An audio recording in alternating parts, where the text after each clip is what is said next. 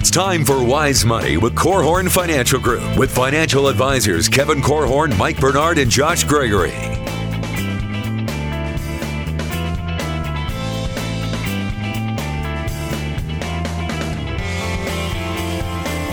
Wise Money is brought to you by the attorneys at Ladue, Curran & Keene, First State Bank, Diane Bennett and the Inspired team at RE/MAX 100, and Bethel College's Adult and Graduate Studies program. Good morning, folks. Thank you so much for joining us today. This is Wise Money with Korhorn Financial Group, where every week we're helping you take your next wise step in your financial life. My name is Mike Bernard. I'm your host, as well as one of the financial advisors on the show, along with financial advisors Kevin Korhorn and Josh Gregory. Coming up this hour on Wise Money, we're answering a question. Should your investments beat the market? That answer and more just ahead on Wise Money. What a great question. I can't. There was a lot of energy there, too. Nice job, Kevin. I'm feeling it this morning. Hey, if you've got a question we want to hear from you, reach out to us. You can send us a text message or give us a call, 574-222-2000. You can also catch us online, wisemoneyradio.com, to submit a question and catch up on previous episodes. Also, you can submit questions on Facebook and Twitter, as well as track the show, see additional content, all of that, at Wise Money on Facebook and Twitter. So, okay, I can't believe it's episode 101. Last week was the 100th. And this is the first time we're legitimately getting this question. I love it. And it's a great question from listener Renee. It's a two-parter, if you will. But here's what Renee asked. Should I expect my portfolio to outperform the S&P 500? And how many different products should be in my IRA? Mutual funds, how many? I currently have 18, and I think that's too many. So it's a two-parter. I want to actually really split those in half, although they're very much connected.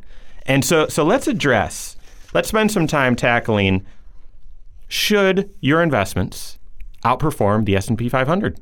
I'm at least impressed that the question was the S&P 500, not the Dow Jones Industrial Average, which is maybe the more common benchmark that a lot of people default to. But even that one, the answer is probably the same. Should you track your overall portfolio against just the U.S. stock market, and should you be outperforming it? You should be outperforming it if you're taking more risk than it, right? Yeah, but then that's not. I would argue with you. Okay. A little bit, because what if you're taking more risk by being just in commodities, just in gold? I had a question. We're gonna address this question on the upcoming show. Should you be in Bitcoin? Interesting. Wow. That's taking more risk than the stock market, but doesn't necessarily mean that you'll outperform the stock market. But I think the point, though, is if you take more risk, you should expect higher returns. But I think the heart of the question here is the S&P 500 really a good benchmark? Or a good comparison. Good comparison. Yeah. So I'll give you my answer. If the question, and thanks for the question, Renee, should I expect my portfolio to outperform the S&P 500? The answer is yes and no. I'm on the edge of my seat, although we're recording this as well, and I'm not, but I figuratively am on the edge of my seat. Of course, your portfolio should definitely outperform the S&P 500 if it is not invested in just the S&P 500. So if you have a diversified portfolio, there are going to be years when a diversified portfolio is going to significantly outperform the S&P 500. So think of a diversified portfolio in 2008. Your diversified portfolio may have been down 10 to 20%. The S&P 500 was down 38%. So significantly outperformed the S&P 500. Great point. That is on the way down, is what you're saying. That's right. You didn't lose as much money, in other words. Mm-hmm. Right. So you didn't lose as much money. If you look at a time, if the stock market bottomed out in March of 2009, say March 9th to be exact, if you took and you were looking at a chart from March 9th of 2009, you could take the value of the S&P 500 and go all the way back to 1997. So my question, Renee, is if you gave me $100,000 in 1997 and you said, Kevin, I'm going on a long trip, I'll be back, what should I expect from my portfolio? I'd say, well, you should expect over time some meaningful gains. So you arrive back in the country on March 7th. March 9th. Right. Well, March 7th is a national holiday. Okay, gotcha. So you get into the country. I thought you said March 7th. Right. Well, you've got jet lag and a few other things. So we get together. You're able to meet with me on the 9th. We meet on the 9th, and you say, Kevin, I gave you $100,000. How many doubles did I get out of my money in that time period? Did it double once? Did it double twice? What did it do? And I would say, Renee, your $100,000 is worth $100,000. And you say, after 12 years, it hasn't grown a penny? Yeah, after 12 years, it hasn't grown a penny. So the question, Renee, is at that point in time, do you keep me? Do you keep me? And quite honestly, most folks kind of got soured on investing. In the first bear market of the 2000, most folks said, you know what? I can't stand watching my investments go down in value. I'm going to take as much money as I can get together, and I'm going to put it in the one investment that doesn't lose in value ever. Real estate. So that's Famous what last words. And guess what was created? A real estate bubble. Well, it's interesting that you give that context because I think, and I'm prone to this as well, as investors, we have amnesia, and it's contagious. You forget about what happened just a little bit outside, maybe 2 years ago. You just forget. And the S&P 500, if you look at the various places you can invest, has been on a hot streak over the past couple of years. And so most investors, me as well, have amnesia that it wasn't too long ago that the S&P had its only stretch, I believe, of a more than 10-year time period where it gained no money, that 97 to 09.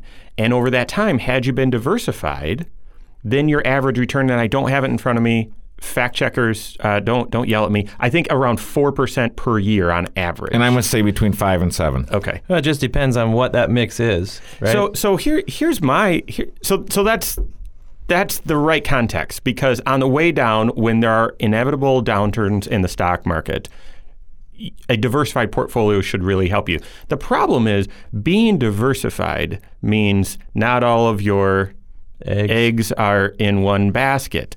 The problem with then trying to compare that investment philosophy to the S&P 500 is like saying, don't have all your eggs in one basket, but compare them all to this one basket. Right. Well, that just doesn't make sense.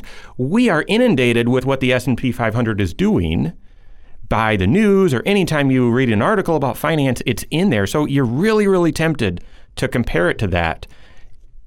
I would want the Wise Money Show to be a beacon of light to no, that's a false comparison. Right. The right comparison is comparing your progress to the pace that you should be on for your goals. Mm-hmm. And that means that all of your investment evaluations should be done in the context of your overall financial plan. That's what the show's all about. And the S&P 500 is not necessarily the pace that you're supposed to be on for those goals. Okay, so here's the problem. There are a bunch of people out there that are saying, okay, Joshua, that sounds really smart, but it also sounds like kind of a weenie answer. So, if I had a nickel every time. So here's the question though. What else is wrong with comparing my portfolio to the S&P 500? What's wrong with the S&P 500? And so I made a list. We've only hit one. I've got 7 things listed. Well, that's it. I'm tuning in after the commercial break because it's got to be fantastic. No, so here's a quick example. I've got a friend who I've been blessed to serve for a number of years, and he's got a problem. And a great person, but he's got a problem. And I think a lot of you listening right now have this problem as well. Here's the discussion. Mike, I don't like seeing lots of ups and downs. We had a full risk analysis and discussed it, and the right mix for him. And he's right on the edge of retirement. In fact, truth be told, he just retired last year. We had a 50-50 mix between 50% stocks, 50% bonds. And yet every time we would meet, he would say, Mike, because I love looking at that. He looks every day. The S&P 500 has performed this. Come on, why Mike. haven't I performed that? No kidding. And I'm not kidding. Over the years, I've had that discussion with him many, many times. Folks, you can't ask a duck to run as fast as a deer. Right? If you're invested in a diversified portfolio, you can't compare to just the S&P 500. There is a lot more. We need to talk about this question. Are you the duck or the deer in I this don't know. analogy? I don't know. Kevin hunts deer, so maybe I'm a duck. So we've got a lot more here to tackle, as well as the other half of his question, which is how much diversification should I really have? Yeah. Is 18 investments too many? So a lot more here to come on Wise Money with Korhorn Financial Group.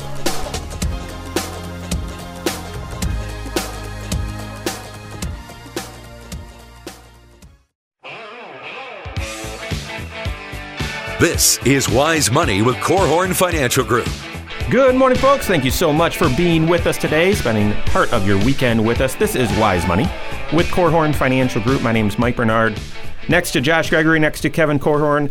Special thanks to the attorneys at LeDoux, Kern & Keene, as well as First State Bank for sponsoring the content of today's program. We are tackling a question from Renee, an awesome question about what your investment expectations and approach should be. If you have a question, give us a call, send us a text, 574-222-2000 or wisemoneyradio.com, and we'll tackle your question on an upcoming show.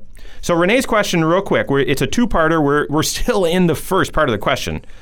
Here's what he asked. Should I expect my portfolio to outperform the S&P 500? And the second part, how many different products or mutual funds should I invest in within my IRA? He's got 18. He thinks that's too many. We're still talking about should you compare your investments to the S&P 500? And the approach, folks, if you believe in diversification, where you shouldn't have all your eggs in one basket, you should invest both in the U.S. large cap as well as international, small cap, stocks and bonds. Those have varying risk levels. When you put them together, what Kevin said earlier in his story was when you put them together in any given year, they might or might not outperform the S&P 500. They should definitely, that diversified portfolio should take less risk and should protect on the way down.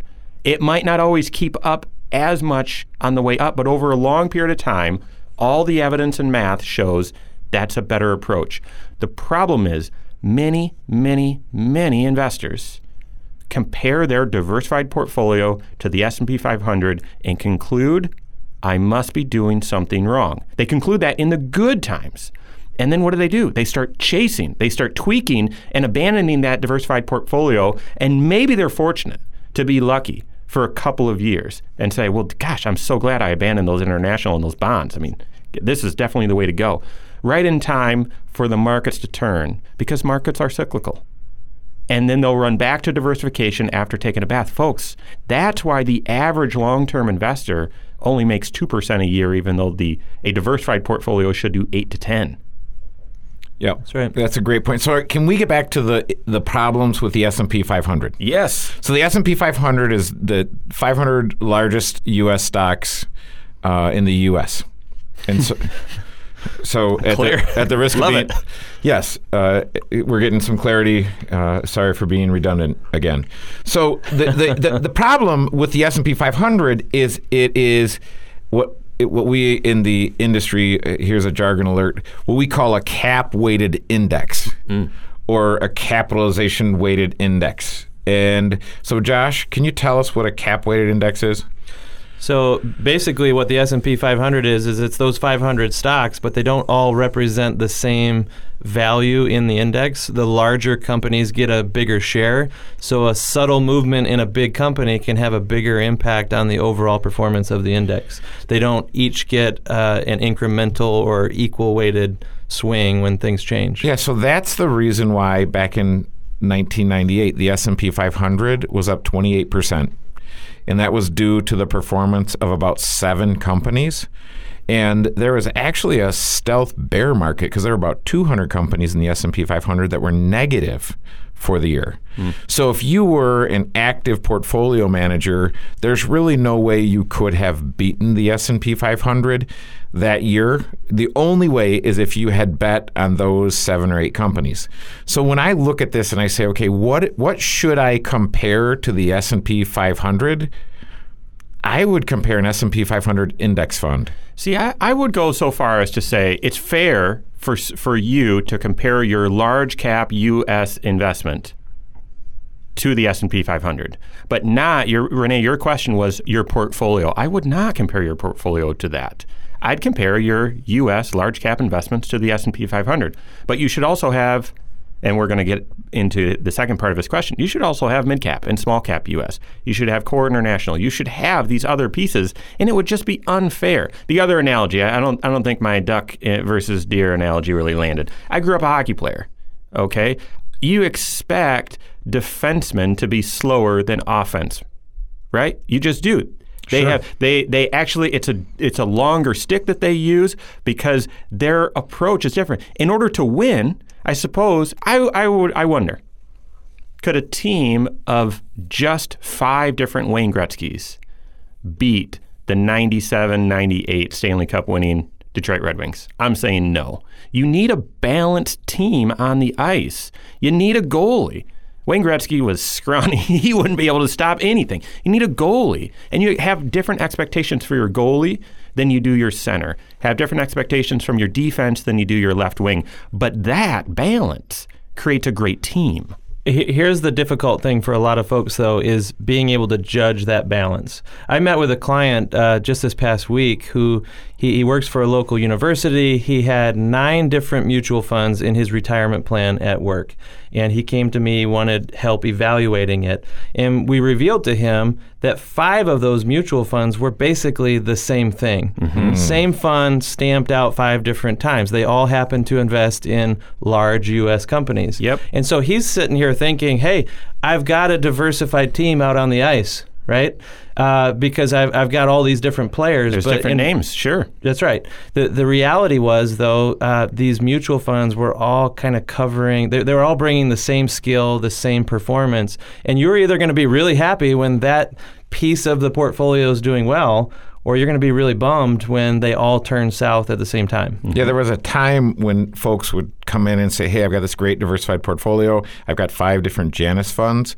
And the reality is those were all invested. If you peeled the onion back just one layer, they're all invested in the same companies. It's in essence, it's the same fund. There's a very, very well-known mutual fund company right now that is a big proponent of that. It's an American company. And in the U.S. Yeah, they have funds. Yes. So let's turn our attention to the second part of his question, because I think we're leading there. The second part is, how many different mutual funds should you have in your portfolio? He said, I've got 18. Is that the right amount? Well, I don't know. But if you've got 18, and to Josh and Kevin's point, and 17 of them are invested in large U.S., then you actually don't have enough. Right, and I wouldn't ask the question, what is the right number of funds to have in my portfolio? I would ask the question, what's the process that I followed to arrive at the right number of funds in my portfolio? Yes, that is the question. And then what's the process I will use to evaluate to keep those, right, or make changes in the future? I think most investors intuitively understand by now. I mean, the old saying, don't have all your eggs in one basket, is fairly cliche at this point. But the point, though, is, sometimes I use the analogy of we're kind of using a recipe to bake a cake or bake a pie or something. How much of each ingredient needs to go into your portfolio should be arrived at based on a process, as you said, an evaluation of how much risk you're willing to take and what kind of returns your financial plan needs you to achieve. But finding out how much of each ingredient is the first step, and then picking mutual funds that will best fulfill or carry out those ingredients is the process that I would go through. Yeah, and I'm going to go back even a step beyond that. Part of figuring out those things is saying, what am I trying to achieve with the money? Yeah. See, I think even before you get there, the first question is, what's your investment time horizon? What's the purpose? Because even the best investment might be an awful idea if you're only investing for a year. And if you sit down, as we've done thousands of times with most folks, and you said, well, what do you want us to keep our closest eye on? What do you want us to manage the very best? They're going to say, could you manage the risk? They're not going to say, can you get me the very best return? Yeah, because we haven't felt risk in a while, and so I feel like we're again, that amnesia is kicking in, and you might think, no, I want return right now. I don't care about risk. Right. So that's where what most folks would say in an objective moment is, I care most about risk. So you follow the process, a principle-driven process to come up with the right result. You implement the result, and people say, I don't like to use your analogy, Josh, I don't like the cake that you baked or the pie that you baked because it's not keeping up with the Joneses. Yeah, so that where, again, I would inject, hey, you should have a certified financial planner on your team. You need a coach to help keep you disciplined and help you follow that right process, and to be able to do research that maybe you just can't do. Hey, can your long-term care insurance premiums go up after you buy the insurance? We've got a great question coming up and a lot more here on Wise Money with Korhorn Financial Group.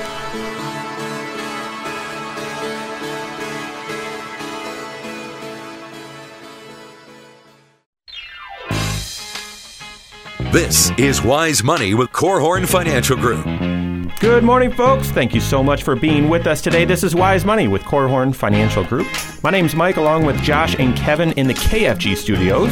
Thank you to Bethel College Adult and Graduate Studies, as well as Diane Bennett with RE/MAX 100 for making the Wise Money show possible. So far, we've been answering an unbelievable question, two-parter from Renee. Should my portfolio beat the S&P 500? And how much diversification, how many funds should I have in my portfolio? If that sounds intriguing and you missed it, check us out, wisemoneyradio.com. We've got all the previous episodes right there.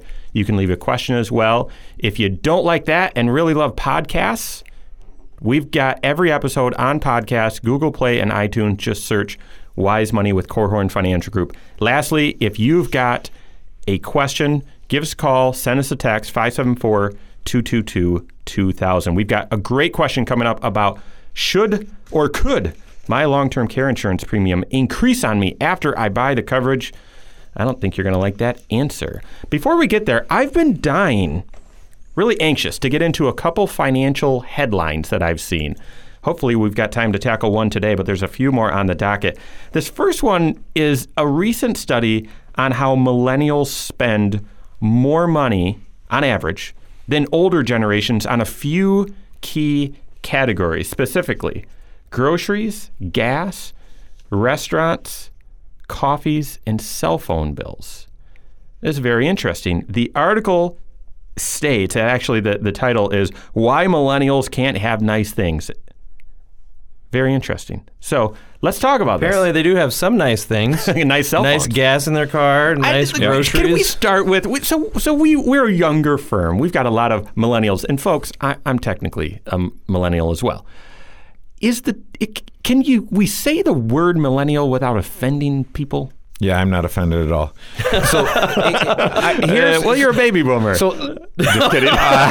Just kidding. See, it can't be offensive. So when we say the word millennial, we're not using Casey's term strawberry or anything else. No, just that segment of the population. And that was born between 1981 and 1997. Yeah, right. So we're not applying any stereotypes. In fact, I actually disagree a lot with this article. But what do you guys think? Well, I think most of the millennials that I know would fit a certain stereotype, and that is that they are very social creatures, right? Some of the key phrases that you hear them say are it's all about relationships and friendships and community and being connected with people. And so it doesn't surprise me that, some of the items mentioned in the article here often have a social aspect to it. You'd spend meeting more up in a coffee shop. Yeah, and you'd spend more at the grocery store if you were entertaining. You're going to spend more going out to eat, coffee shop, and then, which is it's kind of an oxymoron that millennials like to be in relationship because they've grown up with cell phones and texting. I'm an introvert, so I would just, hey, instead of hanging out with you, I'll just text you. But that connectivity is important. Yeah, they've proven that you can have relationships and be connected using technology. So I just wonder if this article is all applying spin. Let's just assume they're facts. Okay, so let me just tell you. On average, millennials spend $2,300 more per year than older generations on groceries, gasoline, so getting to friends, restaurants, coffee shops, and cell phone bills. But it also states, in parentheses, by the way, but they spend $1,100 less per year on travel and TV, like cable and other things. So is this just, hey, we've got cultural issues here, and millennials aren't being foolish with money. They're just spending it on things that they value, and that might be a little different than what older generations Well, that's value. right, because there are other articles that we've read and referenced on this show that point out that millennials are more likely to save up for a vacation. Mm-hmm. And so maybe that's one of the reasons why they're spending less is their vacations are spread out a little bit more. Maybe they approach it a little bit more thoughtfully. They're not swiping a credit card. They're saving up ahead of time, and maybe because of that being a little bit more frugal. So I'm putting a positive spin for the millennials out there. Yeah. Well, and one of the things that the millennials have going for them, they're really young. They're young. Yes. They've got age on their side. Yes, they do. Time is on their side, if you will. So the greatest generation, the transfer of wealth from the greatest generation on down was about 11 trillion. And so when I heard that, I thought, well, certainly then the boomers are going to transfer less to their children, who are the Generation X and millennials. And actually, the boomers are going to transfer about 30 trillion. Oh, my goodness. It's about 3 times what the greatest generation transferred. The boomers are going to transfer. So I think some millennials may have never, if you were in the greatest generation or a baby boomer, chances are you had an opportunity to grow up poor or grow up without much. Mm-hmm. And chances are, if you were a millennial, you probably didn't have that opportunity. Yeah. I've shared a little bit of my testimony before. Both my parents grew up poor. Yeah. But they worked hard. They were, I think, the first in both of their families, yes, they were, to go to college. And they got good jobs. And then they were very, very frugal because they grew up poor. And so I didn't have to grow up in that. I mean, I've been blessed. So millennials haven't grown up poor. But after they get launched from the nest, as they start their career, they have incredible potential to live poor because they're graduating with record amounts of debt, mm-hmm. right? And student loans. Student loans, mm-hmm. that's right. And they have some uphill battles, which means building the right habits is especially important for them because they don't have everything stacked in their favor right now. That's where I wanted to take the discussion. Okay, so the article even calls millennials, that says the falling victim. No. Let's turn that. What are some good habits that millennials or folks just starting their financial journey should have? Yeah, and before we answer that question, Mike, I'd like to deal with the most pressing thing here. So Josh said once they're launched from the nest, they live poor. And the interesting thing about the millennials is they may live with not lots of money because they've got record amounts of student loan debt and some other things, but they would tell you that they live richly. And that is one of the things that I admire about the millennials. They don't seem to wonder about what's important to them, mm-hmm. and they're actually willing to put their money where their mouth is and say, hey, listen, here's the deal. I'm not spending it on a cable package with 250 channels. I'm going to actually go use the internet and for $10 a month or Amazon Prime and get my TV when I want it, how I want it, and I'm saving $150 a month there, which I'm going to spend at the coffee shop because I get much more joy from the coffee shop. And I talked with a friend yesterday who was talking about this idea that we're not going to have parking lots full of cars. Cars will be on demand. I think the millennial generation will be the first generation to embrace that idea. And so when you read what the futurists say about how we won't have cars 10 years from now, I can tell you this, the first generation to embrace that will likely be the millennials. Yeah. And think how much more money you would have today if you didn't own a car. So financial habits for millennials, that's what you were saying. So let's get to that, please. Point, yes, I believe millennials spend money, allocate money to what they value in experience and other things in lifestyle today. What I would tell you, the very first habit should be think long-term. Envision yourself as if you're a younger individual, envision yourself age 60, 65, 70, and think, okay, what are the big rocks that I need to put in my life today to get ready to make sure that the 70-year-old me still can go to coffee shops in their little jetpack or whatever they're flying those days, or whatever, still have those experiences out there in the future. Start saving for that goal and then live on what's left. Well, in order to save, though, you have to have incredible control over where your cash flow is going. So learning the habit of giving leadership to your cash flow is, in my opinion, one of those foundational habits that you have to build early. Because if you don't tell your money where it's going to go, the risk is that just kind of the ruts of life, just the patterns of life are what are driving your spending instead of the thoughtful planning ahead of goals that will be important to you down the road. Right, because your budget is actually going to tell you how much money you do have to spend at the coffee shop or for your Uber or Lyft. That's exactly or Pandora. Right. That's exactly right. Or Zoho. The combination between you're just making up names. The combination between those two things are have a budget so you have control of your spending and make sure you're allocating the right amount of money from that budget to the future things that you really want to do. And then through the process of those two things, you can then see, all right, this is how much fun I get to have. I think that balance there, and then whether you spend it at the coffee shops, restaurants, or whatever, doesn't matter. Doesn't matter. It is the budget that lets you live richly. All right. We've got a couple more questions coming up, as well as the one about should your long-term care insurance premiums increase after you buy it. We've got that and more coming up here on Wise Money with Korhorn Financial Group.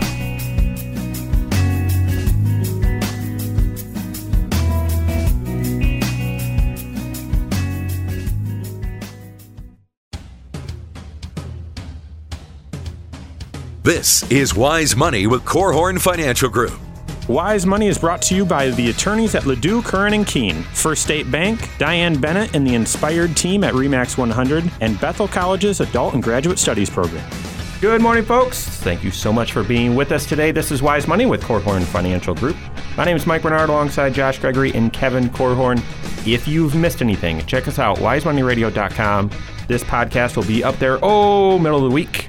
It will also be on iTunes and Google Play as well. If you have questions, reach out to us. Give us a call, send us a text, 574-222-2000, or at wisemoneyradio.com. You can leave a question, or Facebook and Twitter at Wise Money Radio.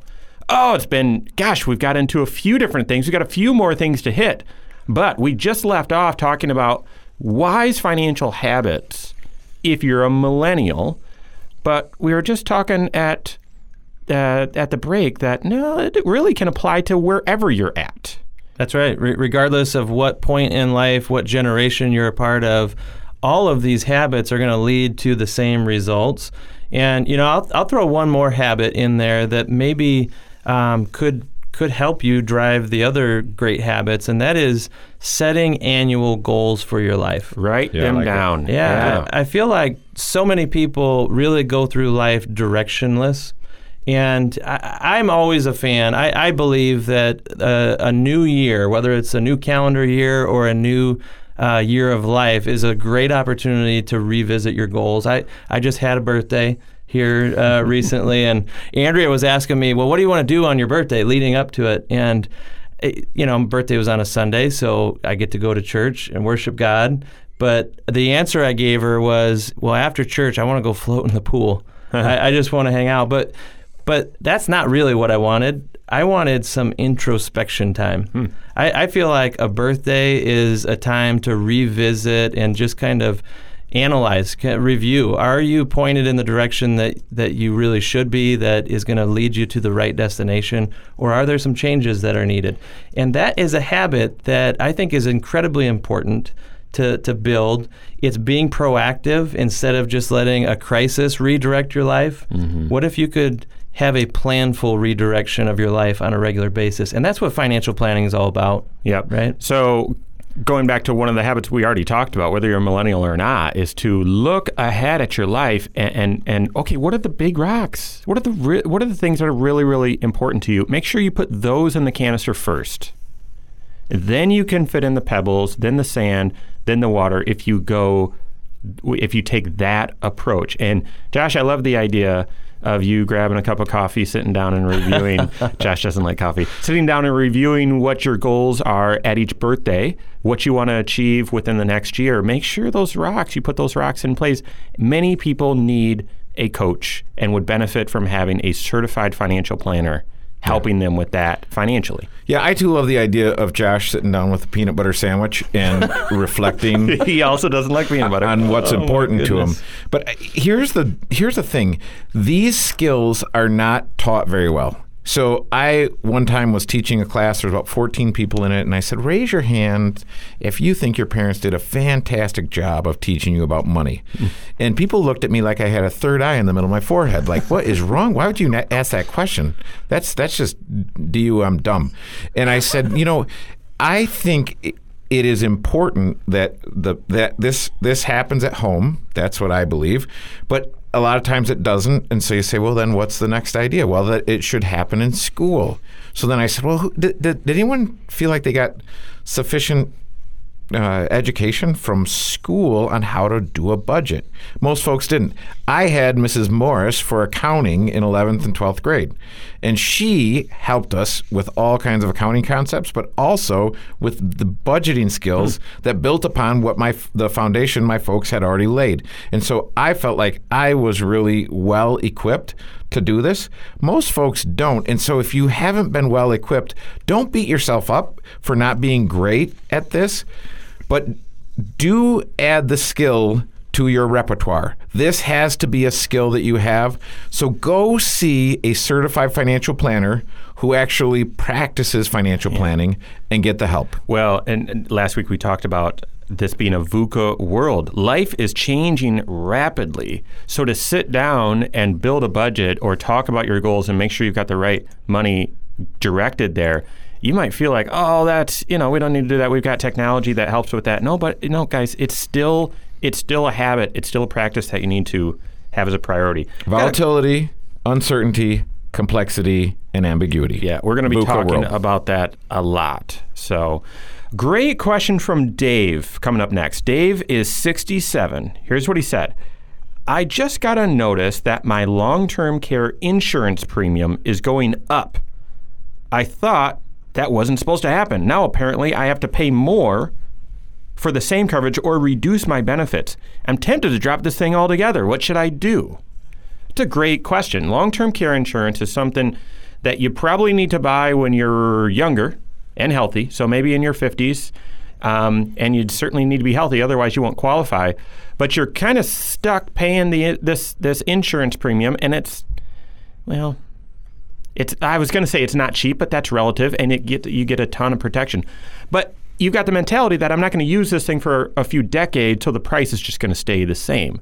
Well, truth is, because the actuaries didn't do a great job of assessing what the cost for long-term care services would be and how many people would actually use them, they now have to raise the prices. If you know that reason, that's why, Dave, I think that leads you very easily to say, you can't drop this thing altogether.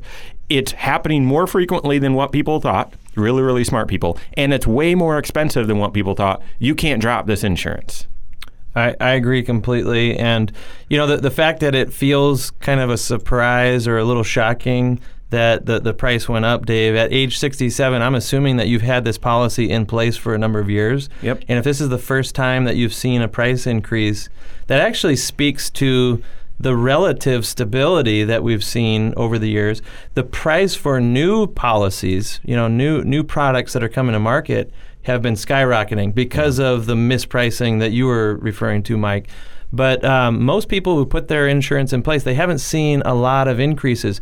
Compare that to health insurance, where every year, we've just become conditioned to expect, oh yeah, my premiums are going to jump 20, 30%, right? Yep. And everyone plugs their nose. We all complain about it, but we still keep the coverage in place. But here's why. I mean, most people view long-term care insurance similar to life insurance. I'm buying it, I'm going to pay on it for a long time, and it's really unlikely that it's really going to pay out. But with life insurance, typically you're buying term, and it's just a flat amount every single month. And there are the same clauses within your term life insurance policy as are in long-term care insurance that, listen, if we really goofed up, we can raise the price. Now, we can't just raise it for you. We've got to raise it for the entire segment that the pool that you are part of. So we're not just going to pick on you. But life insurance companies, actuaries, have done a pretty good job at saying, no, this is the rate and we can keep it flat forever. Long-term care, not the case. Right. And I think one of the things, Dave, and we don't know where you live, but if you live in Indiana and you've got a partnership plan, one of the things that you want to manage, and this is why you want to sit back down with your certified financial planner, is what is the risk to you?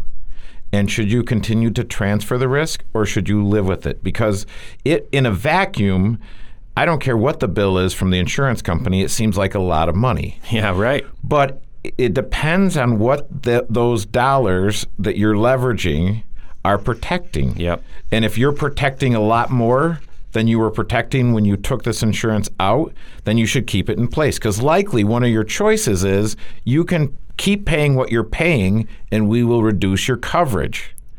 And that's a tempting one. But if you're protecting a lot more than you were when you first took this policy out, you probably don't want to go down that route. It's possible, though, that you're protecting considerably less than you were. Spent through a lot of your investments or something like that, yeah. So this is where you want to make sure that the coverage that you have in place, the reasons why you have in place today are the same reasons that you had when you started this thing. Because if the reasons that you have it in place today are different than when you started, then you probably do need to make some sort of an adjustment. That's why I would encourage you to go back to the professional that helped you put this insurance in place and review it as if it's the same new decision today that you were going to make back then. Every time that I've had that conversation with clients who are seeing a price increase, they've all concluded the exact same thing. Boy, it was important back then, and it's important to me today. Which is lastly why I would say hopefully the person that helped you with that is a certified financial planner and can see your entire financial situation, not just an insurance, quote-unquote, air quotes here, salesperson. Thanks for the question, Dave. Thanks, Renee, as well, for the great question as well. That is all the time we have for today, folks. On behalf of Josh Gregory, Kevin Korhorn, and myself, and all of us at KFG, have a great weekend. We'll see you next Saturday for Wise Money with Korhorn Financial Group. Securities offered through Silver Oak Securities, member FINRA/SIPC. Advisory services offered through KFG Wealth Management, LLC. Doing business as Korhorn Financial Group. KFG Wealth Management, LLC and Silver Oak Securities Incorporated companies are unaffiliated.